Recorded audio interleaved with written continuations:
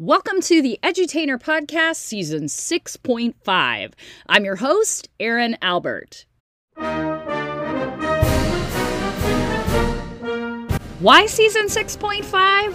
Because this month, during the month of July, my fellow Americans, I'm going to help you with one tip each and every day to help you save money on your prescription drugs.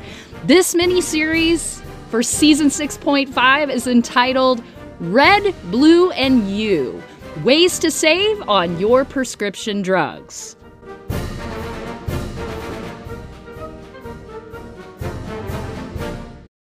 Hey everybody, Erin Albert, part 15, episode 15. I can't believe we're already at 3 weeks and counting on this great little podcast mini-series. I hope you find it helpful. Even if you got one tip, one person got one tip out of this, I've done my job.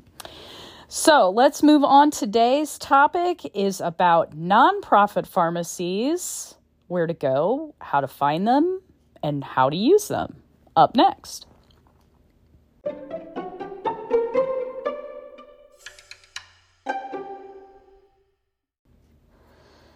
Okay, so a lot of the pharmacies that we've talked about thus far are pretty much for profit, and the profit motive is strong in pharmacy. We can't turn to the headlines and not hear about the cost of our prescription drugs. We pay the most in the universe, really, at this point, for prescription drugs right here in US of A. That's why I'm doing this mini-series, to help you find the lowest cost alternative that's safe for you and your family for your prescription drugs, even your furry friends. We've covered pets. We've covered mail order. We've covered discount cards. We've covered copay cards. We've covered all kinds of stuff, and we are not done yet. We still have more time to go, and I will definitely be back with you next week for more saving tips. But for today's episode, we're looking at nonprofit pharmacies. Now, we've heard of nonprofit hospitals, of which there are many, but believe it or not, there are nonprofit pharmacies as well. So today, I'm going to give you a few of them that I am aware of here in the U.S., and some of them have mail order options, so you'll definitely want to check them out, even if you don't live where they're located. And I want to start today with an organization called Charitable Pharmacies of America. And on their website, you can find a charitable pharmacy in your own zip code. By the way, that website and all the websites that we're talking about for this mini-series are now available over at Google Spreadsheet. I put it together just for you. You can request it. Simply go into show notes for this episode and click on the hot link. Put in your email address and request access to it, and you shall be granted magical access to this magical spreadsheet of tools and resources by which you can save on your prescription drugs, including Charitable Pharmacies of America. So under today's topic, by the way, you'll want to look for the category of nonprofit pharmacies on our tracker, because friends, this tracker is starting to have a lot of options on it. So I want you to be able to find the nonprofit pharmacies for today's discussion if you would like to explore those as an option. Start with Charitable Pharmacies of America to look for local options that are nonprofit pharmacies. I'm going to give you a few others that I know are based here in the Midwest, where I am. Some of them have mail order as well, so you might want to check them out online. The first is called RX Outreach, and they're based in St. Louis. I have talked to several folks that work at RX Outreach, and I think they have a lot of options there for patients. Some of these pharmacies, by the way, provide discounts to the products or the drugs. Some you can apply for receiving them potentially for free based upon your income and your situation. So I will just leave you with the caveat that all of these pharmacies are going to work with you a little bit differently. The next nonprofit pharmacy that has been around for a while is Dispensary of Hope. They have an interesting network as well of pharmacies that I found when I was searching around on Charitable Pharmacies of America.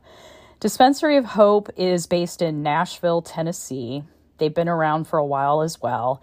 And I believe they are a pharmacy that gives drugs to those who are in need. But I'm assuming that there's probably an application process that you would have to go through potentially. I would just refer you to the website dispensaryofhope.org. You can check it out there.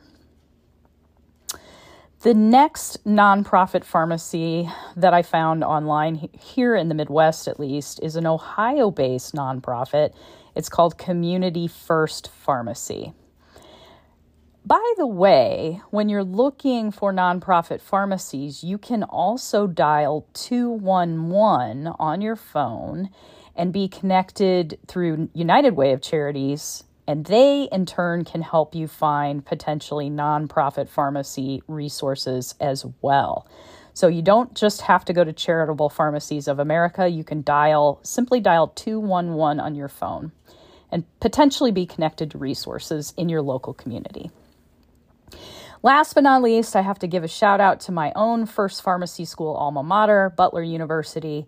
Butler University Community Outreach Pharmacy is a nonprofit pharmacy that is ran by students with faculty advisors based here in Indianapolis, Indiana.